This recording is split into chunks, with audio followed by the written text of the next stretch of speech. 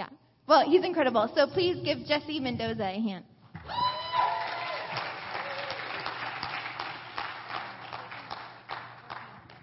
Life Spring, good morning. One of the things about wearing masks is that when you have a beard, it gets stuck in your mouth at times. It just does.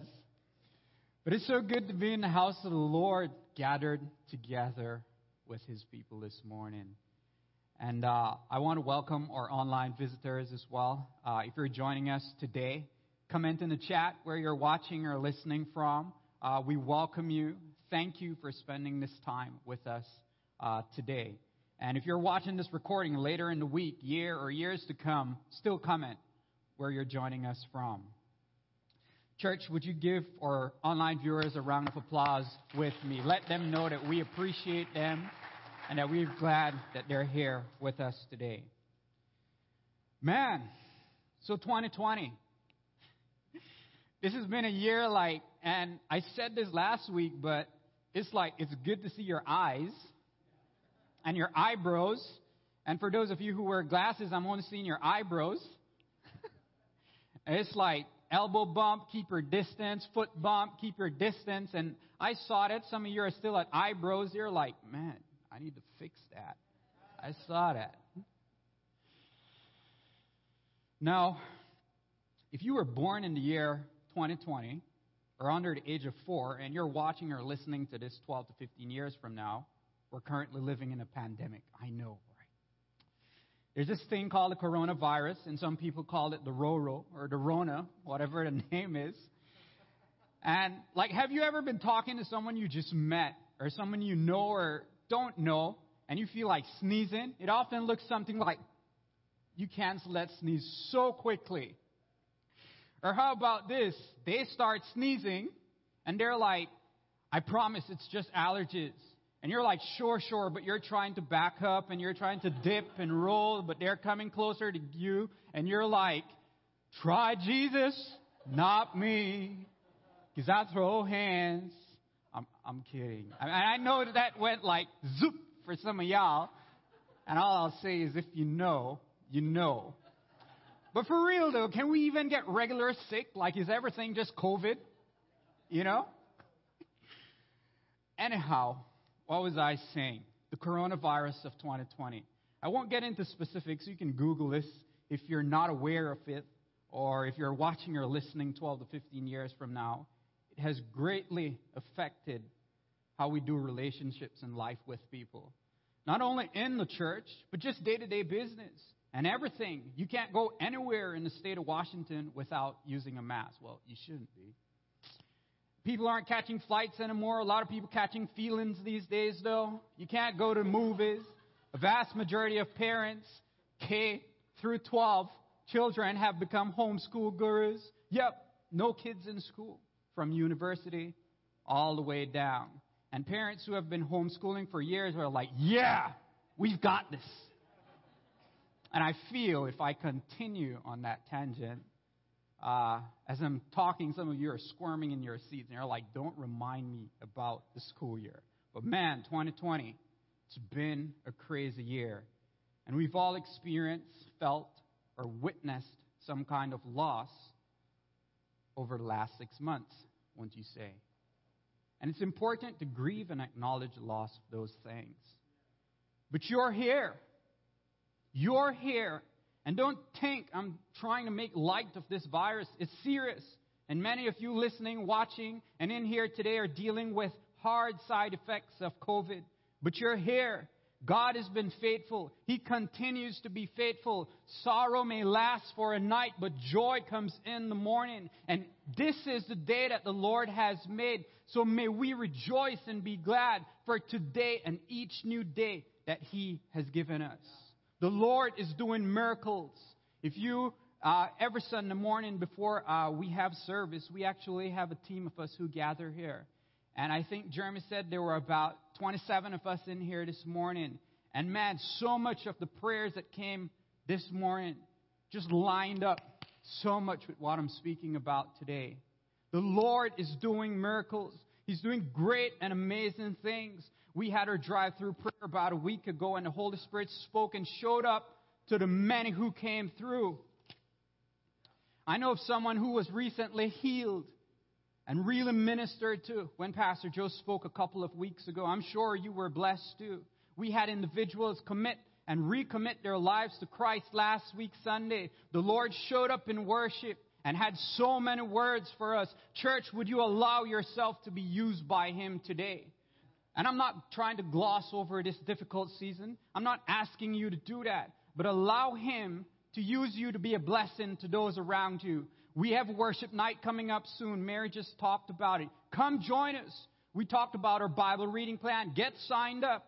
The only successful way to be walking through this season is with and by the power of the Holy Spirit, grounded in prayer, worshiping, reading the Bible, and being engaged together in community. Because we've all experienced some kind of loss over the last 6 months. But God, you're still here. And I need somebody to put their hands together if He's been good to you in this season. Put your hands together if He's been good to you. If He has remained faithful. Celebrate the fact that you are still here today. And so again, I ask, have you lost something over the last 6 months? Those of you tuned in online, have you lost something over the last 6 months? People have lost jobs, loved ones, lost being able to attend weddings, funerals, church even. Every aspect of life has looked differently over the recent months. I mean, some of you in here recently attended a wedding via Zoom the other day. Imagine that. Who would have thought? Only recently, we've gained back access to some things. Barbers, hairdressers. Come on, you should be more excited about that. Barbers, hairdressers. You're not? But even with access to these things and others, it's just not normal, as we know. As a church, we've not been able to do community dinners at MVCC. Individually, we've lost something we probably took for granted at the time, which is the choice to just hug each other and shake hands. To walk about freely without having to use a mask. Church, have you lost some things recently? And you know, as an adult, the things that I lose now, they just hit differently. And what do I mean by that? Well, as a kid, if I lost my favorite toy, and different seasons in life, I had different ones. I had a stick horse. And if you don't know what a stick horse is, let me tell you, you would go to the bush or the forest, and you'd cut a tree about yay high, I'll say, and I'd take the lid off a bucket, drive a nail through it at one end, and that was my stick horse. And I'd run around with that. I had a yo-yo, and this isn't any kind of yo-yo. They had these yo-yos where you put like a battery in it, and I don't know what you call that. I'll say yo-yoing. When you were yo-yoing, I don't know what you call it. But if you did it hard enough, it would sleep at the bottom, and it would light up. And then, kid always loved money, man. You used to always get, back then, a dime was a lot. So you'd always get a dime. Or maybe a little bit more from your parents, and that was a lot. Those were some of the things back then that I used to cherish as a kid. I used to always save them, and I had marbles as well. I really loved my marbles. And if I lost one of them, whenever I found it, there would be this rejoicing. But today, if I lose, I'm not losing stick horses and yo-yos, but I might lose a dime now and then. But it's like, man, I could have used that, but I move on.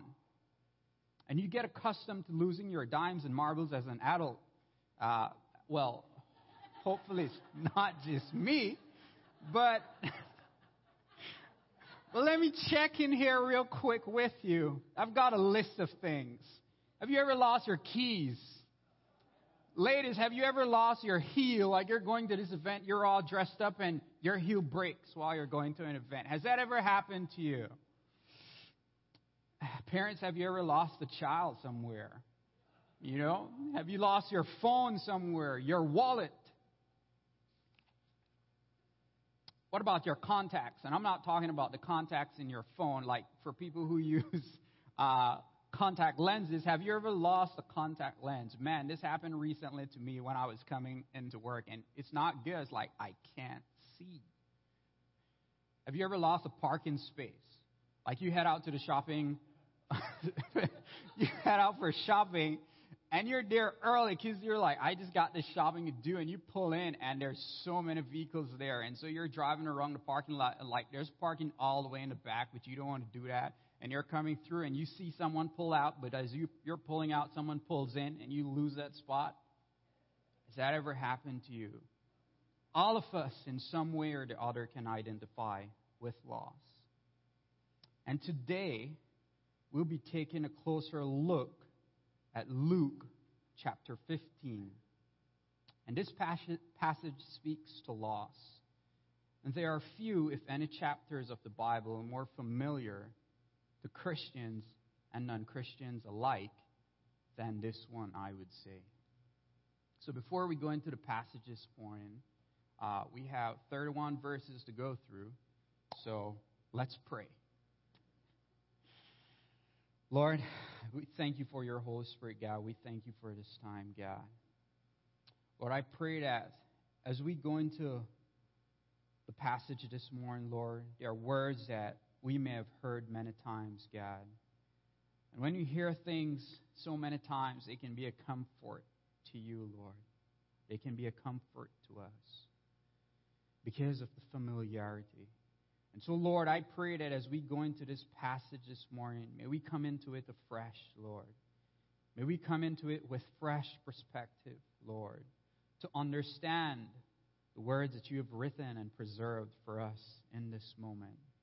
I ask that you do a unique thing this morning, God. Work in us as we are gathered here today, Lord. Lord, may we hear your words, Father. May it encourage, may it correct, and may it guide according to your will, Lord, by the Holy Spirit and for your glory. In Jesus' name I pray. Amen.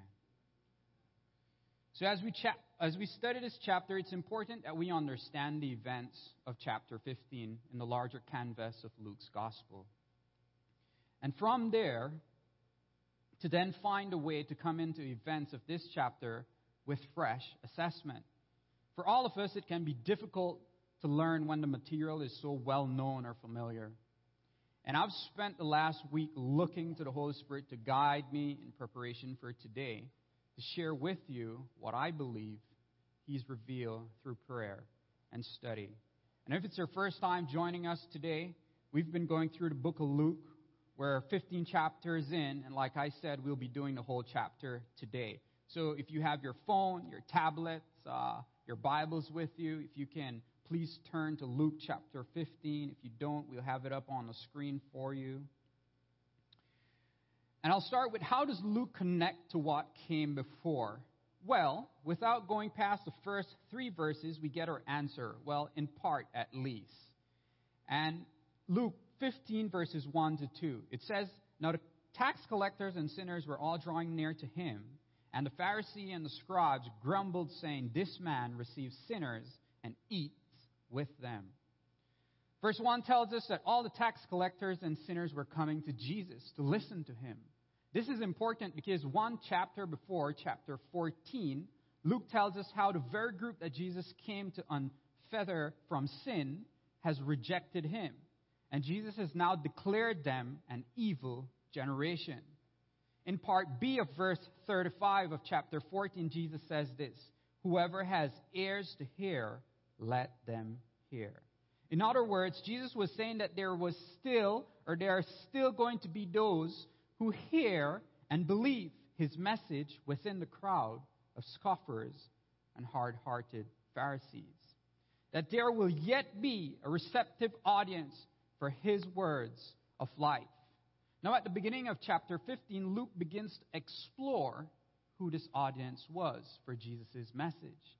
And sure enough, Jesus' message is received by sinners and tax collectors, who, might I add, are considered as the spiritually needy and outcasts of Jewish society. They were marginalized as the lowest in Jewish society. And in the opening verse, we see this divide between the two groups playing out. The sinners and tax collectors were receiving Jesus.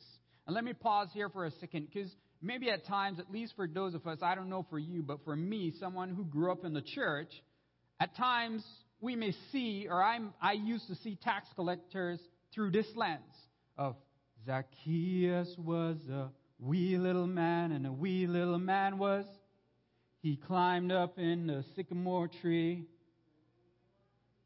See, you notice. But no, a tax collector was a Jew working for Gentiles, and that was bad. In that culture, the word tax collector was synonymous with sinner, because tax collectors were Jews who had sold out to the Romans and collected taxes for them. In the eyes of the community, a tax collector was a thief. And here comes Jesus ministering to the sinners, and it bothered the Pharisees because they had concluded that Jesus could not be from God because God did not like sinners. In verse 2, we see their response. The religious leaders are grumbling, they're murmuring amongst themselves. Jesus, they say, is receiving and eating with sinners. And eating together in their culture was an intimate thing. Sitting and eating with someone was this very welcoming thing. In our society and how we do food, things are refined, won't you say? Like, you don't double dip, right? Well, at least you shouldn't, because what? Why don't you double dip? It's nasty, right? It's not proper etiquette. In our understanding of food, everyone gets their own little dipping sauce, but in Jesus' day, there was one dipping bowl. And you just pull out a chunk of bread and you started dipping and double dipping and eating after the guy who probably slobbered over his bread. It was communal. It was gritty. It was nasty, you might say, but it was intimate. So what the Pharisees are saying really is that they were rubbing off on Jesus by him just sitting with them. That Jesus was giving them an opportunity to be made whole without due penalty being paid.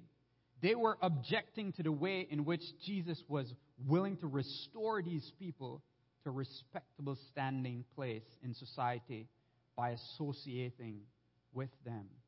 Remember, the Pharisees were pious and all about the law. Their primary weapon against those who lived a life in open rebellion against the law and the rule of the Pharisees was to ostracize them from the rest of Jewish society. But here comes Jesus removing that stigma that these people carried. Has Jesus removed some stigma from your life, church? The text says he welcomes them, which means acceptance, and he eats with them. The tax collectors and sinners were receiving the very thing they perhaps longed for most. And Jesus' love towards the tax collectors and sinners was leading them to true repentance. Romans 2:4 says the kindness of God leads to repentance. So as we begin chapter 15, we're immediately struck by this obvious tension that exists between the acknowledged tax collectors and sinners and the unrepentant religious leaders. And this tension is created by how Jesus views and responds to each group, being willing to show mercy to the undeserving while overlooking those who apparently were worthy. Church, has he shown you some undeserving mercy in your lifetime? So in response to the religious leaders and their inability to comprehend God's grace and mercy, Jesus tells them this parable. And this denoting singular, so all three stories in a sense go together as one. Jesus gives the examples back to back to address the Pharisees' inability to comprehend how God could find joy in reaching out to the spiritually needy and broken. In the first instance, Jesus sets the stage for all that follows. And again, it's important to note how Jesus begins. He says in verse 4, "What man among you, or which of you?" Jesus essentially places the Pharisees in the hot seat by saying, you should be able to understand why God does what he does if you first appreciate what God sees when he looks at these people. And if they could grasp what a shepherd sees when he discovers a lost sheep, they'd understand the heart of the Father. Now, it would have been easy for the Pharisees to identify with the life of a shepherd, though they themselves would not have lowered themselves to such a position. Shepherds were probably the most common occupation, and caring for sheep was the lowest of legitimate occupations, ranking just above the outcast line. Tax collectors and other sinners were considered to be just beneath them. Secondly, sheep are a great example of sinners. And if you've spent any time around sheep, you'd know that they're very doltish and dull-witted animals. And I know that sounds harsh because they seem so meek and fluffy. But they are stubborn, straying, unpredictable copycats who absent-mindedly graze away as if they are independent of their shepherd and flock when they're not looked after. I've seen this. When I went to college, I lived on a farm with my aunt and uncle, and he had sheep, and man, every day there would be a different story with sheep. Honestly, you have to always tending after them. And so in thinking like a shepherd, the Pharisees could certainly appreciate why a shepherd would want to rescue the lost sheep. Sheep were usually counted at night, and if one was missing, a shepherd would go back out looking for it. And it's not that the shepherd doesn't care about the 99. See, he knows that they are safe together in the context of the flock until he returns. And Jesus uses sheep and shepherds to teach the Pharisees that this is the relationship God has with his lost children.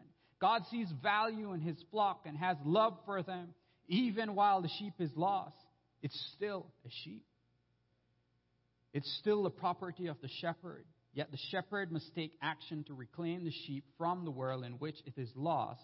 And when the one is found, there is joy over finding the one. To wrap it up, Jesus refers to the other 99 in this passage of Scripture. He refers to the other 99 as sinners who have no need for repentance. It's almost this mocking reference to the Pharisees who are actually in great need of repentance. Jesus references how they view themselves as not having need of repentance, which is why they find it so hard to understand why God rejoices over the sinner rather than over them. And because they couldn't understand how God sees people in this way as something worth saving, Jesus takes a step closer home with a second story. Luke 15, verses 8 to 10.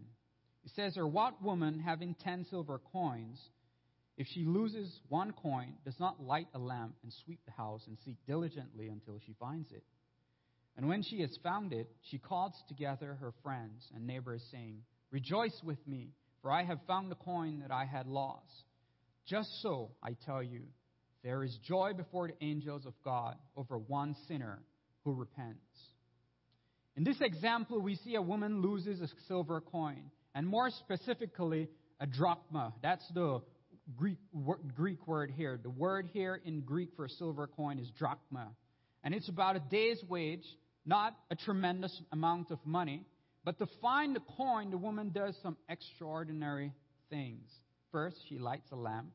And houses in Palestine traditionally looked like this, so up on the screen. So it would be necessary to light a lamp, even in the day, to find something like a small coin. The text says she sweeps the house and seeks diligently, carefully, to find it. And why? Well, in our modern day mindset, this might seem foreign. And if you haven't experienced this, there are parts of the world, even today, there are houses where they have dirt floors, as it probably was the case back then. And the thing about sweeping a dirt floor, as I have, is that there may be leaves and stones and rubble that accumulates while sweeping. So she would have had to sweep the entire house, then separate the items that she had swept out until she found the coin. And she probably spent a great deal of time and effort, significant in proportion to the coin's value, don't you think? So the extraordinary determination of the woman to find the coin can't be explained entirely in the coin's value. It means more to her than a simple day's wage. Palestinian women often wore a necklace of drachmas around their necks as a dowry or as 10 days' wages. So the coin completed a collection that had value as a collection, like something like a mint set. It's a case of the whole being worth more than the sum of its parts. And Jesus is saying it's like that for God and his children. Until he tarries, he'll keep adding to the collection, so to speak, until it's complete. However, they didn't understand why God looks upon the lowly and forgotten of the world as worthy of effort and cost to be saved. Had they understood, they would have appreciated the shepherd's happiness at having found the sheep. They would have appreciated the woman's happiness at having found her lost coin. But they didn't. So Jesus sums up with the story of the prodigal son. Let's read from verses 11 and 12. And he said, "There was a man who had 2 sons, and the younger of them said to his father, 'Father, give me the share of property that is coming to me.' And he divided his property between them." This parable is referred to as a prodigal son because the leading story is of the son who squanders his inheritance. That's what prodigal means. It means wasteful. It means extravagant. So here you have this wealthy father who has 2 sons, but in many ways the behavior of the younger, the prodigal son, overshadows that of the older son, at least in the teachings I've heard growing up in church. And I've never fully realized until my study this past week, but the demeanor and conduct of the older son takes up 8 of the next 21 verses in this chapter. So the first son asks his father for his share of the inheritance. He wants his portion of all that the father owns. And under Jewish law, legally, his portion of the estate he would inherit would be upon his father's death. The eldest son would get maybe about 2/3, and the younger would receive about 1/3. The younger son, by his action, is really saying that he has no interest in his father's business and way of life. He wishes to completely disassociate himself from his father and go on and do his own self. It's this very do his own thing. It's this very selfish and self-centered request. I want my share of the estate now. The Pharisees, being well versed in the law, are doubly shocked, I'm sure, by Jesus' account of the father's response. The father agrees to the son's request and gave the son the freedom he demanded. Verses 13 to 16. It says, "Not many days later, the younger son gathered all he had and took a journey into a far country, and there he squandered his property in reckless living. And when he had spent everything, a severe famine arose in that country, and he began to be in need. So he went and hired himself out to one of the citizens of the country, who sent him into the fields to feed pigs. And he was longing to be fed with the pods that the pigs ate, and no one gave him anything." You see, the son gathers his property together, squanders it, and then finds himself in ever-increasing desperation, trying to work his way out of his predicament. The son made poor decisions according to his own desires, and he ran out of resources, and the unexpected happens. There's a famine in the midst of his trials. He finds himself looking at the consequences of his actions. He finds some work, and he's working hard and doing everything in his power to make up and correct his errors, yet he still can't seem to earn enough to make good. He can't get ahead. He's still hungry, and he comes to his senses in the midst of it all. We see this in verses 17 to 19.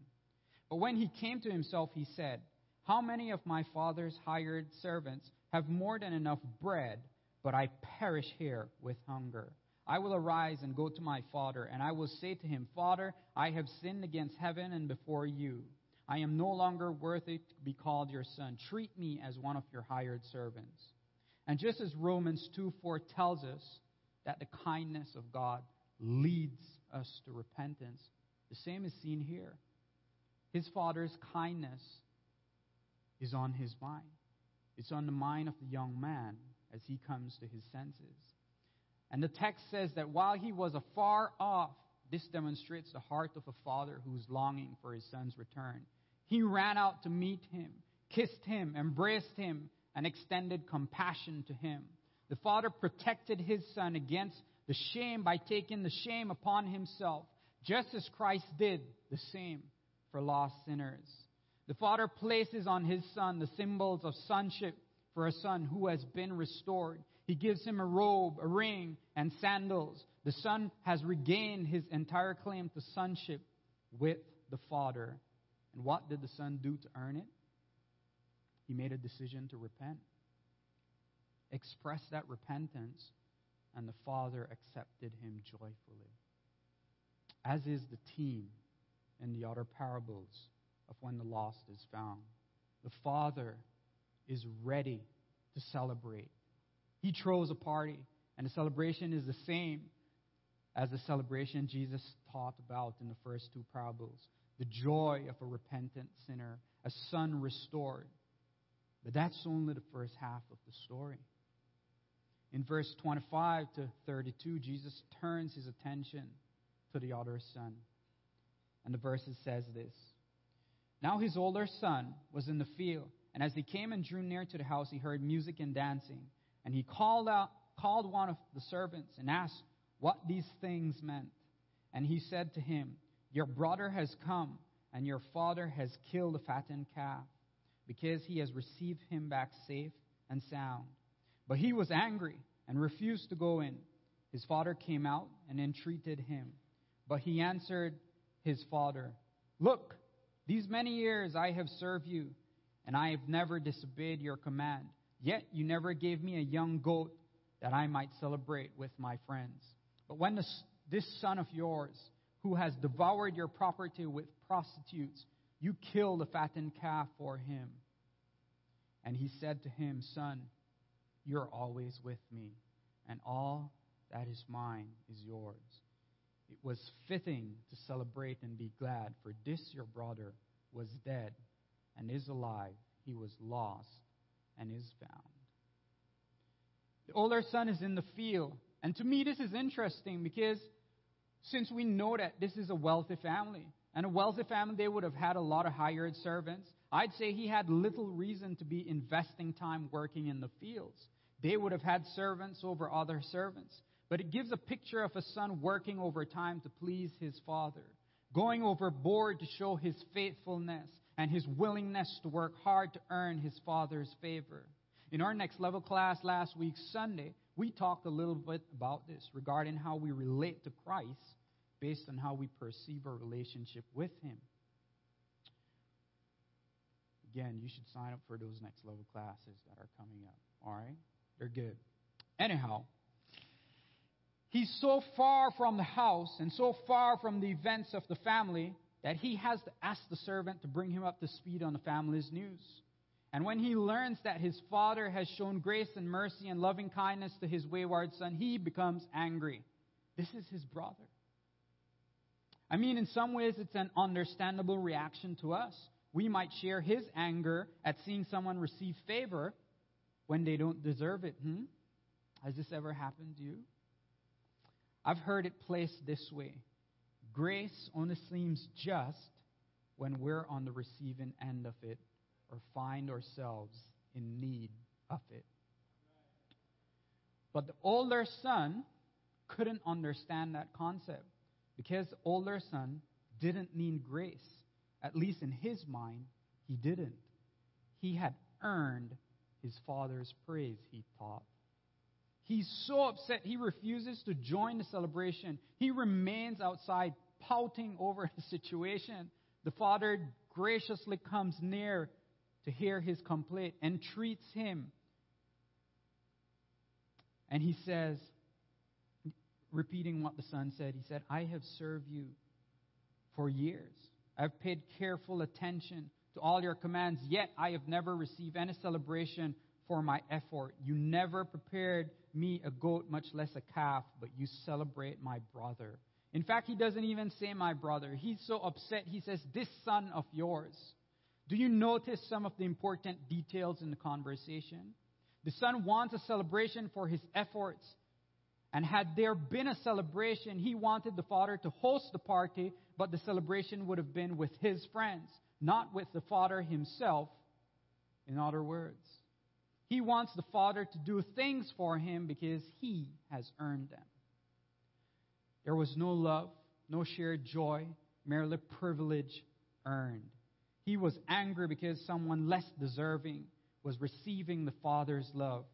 Even with all his protesting, the father is so gracious and tells his older son, why are you complaining? You always had access to all that I have. Church, it's very possible to be living in the Father's house, doing things for him, but still not understand the heart of the Father. Both these sons were sinners and in rebellion of the Father. One was obvious and unbridled, while the other was determined to earn the favor he desired. One was brought low and brought to his senses, while the other remained indifferent and unrepentant.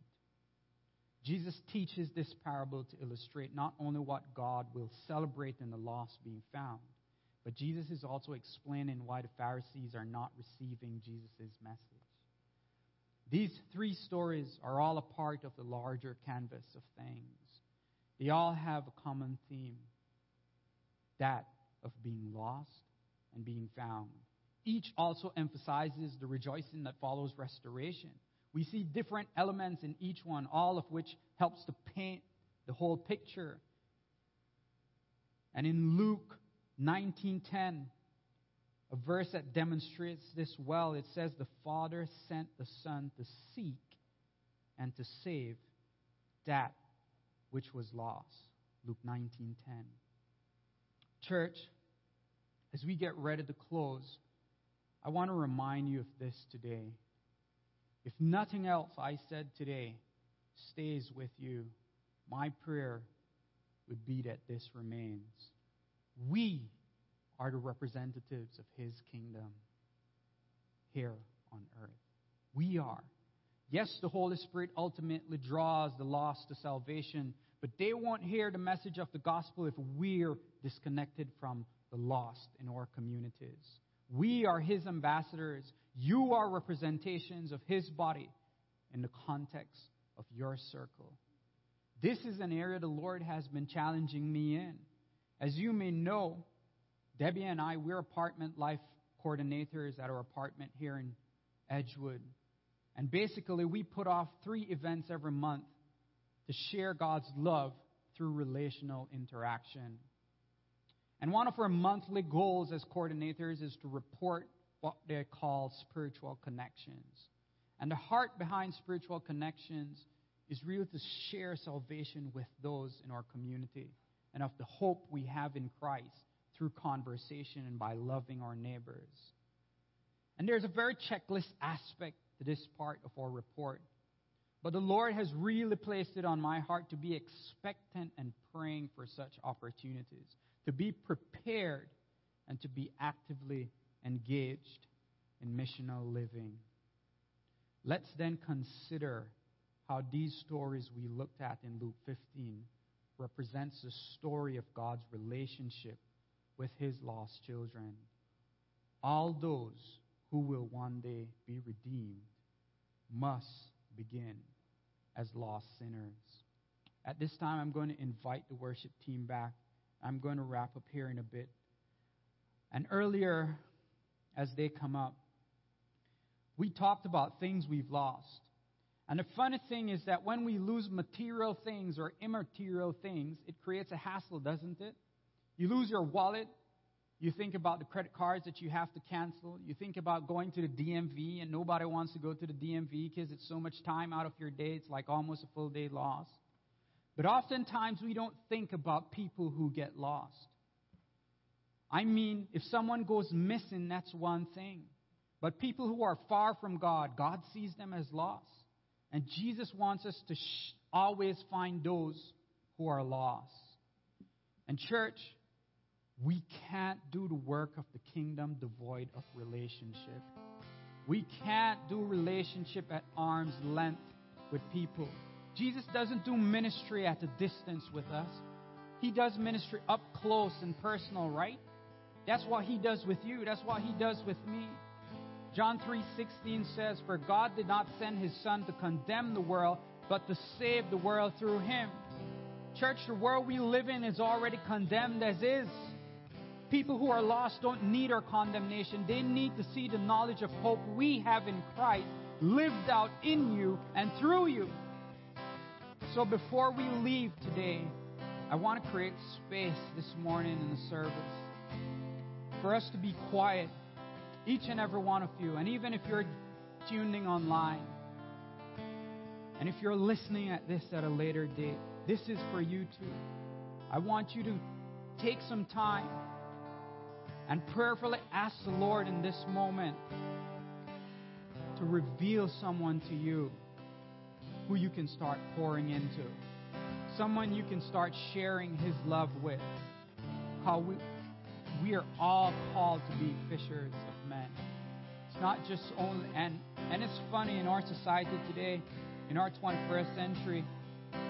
For me, I tell you that, I told you earlier, that this is something the Lord has been challenging me in.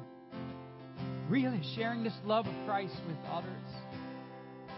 And I'll give you a few examples. Just the other day I was on a call with my barber, and I know you're trying to figure out what I got cut, but trust me, I have a barber.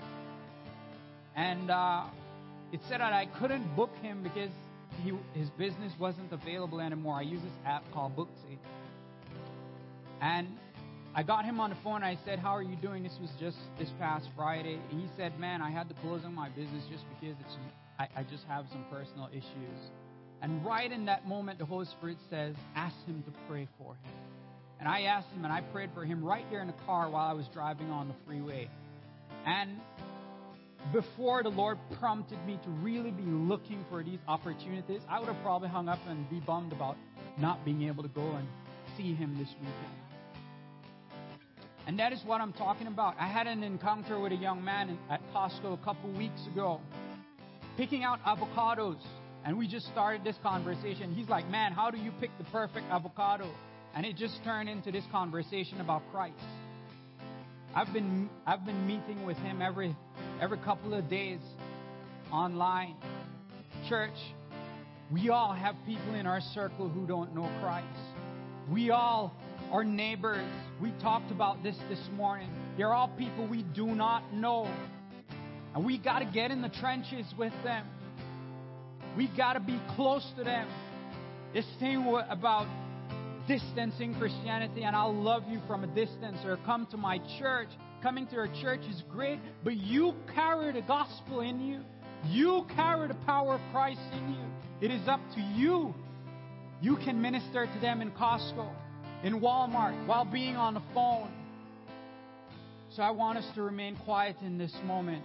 I don't tell you those stories to brag, because the Lord has really been dealing with me in this way, really stretching me. And if ever a time in this time of COVID, I have seen people so looking for hope, and we have that hope in Christ. We have that hope. Would you share that hope with those around you? People are so open to the gospel and so open to being prayed for. When Pastor Dan sent out the video earlier this week, and he told someone that God is moving in this region, it seemed that they couldn't believe it. He is. And it starts with you, starts with me, starts with each and every one of us. So let's be quiet before the Lord in this moment. And I'll ask the worship team to do the song Communion once again. And prayerfully think about someone in your circle that you can start witnessing to, that you can start loving, that you're not so hurried to go from your door to inside, or to pull into your garage, to be distant from the world around you, to not only have your neighbors and your contacts or somewhere visible where you can contact them in emergency, but whereby you can really bring them into relationship with Christ. They're all His sheep. They're all His sheep. And we were all once lost. Amen.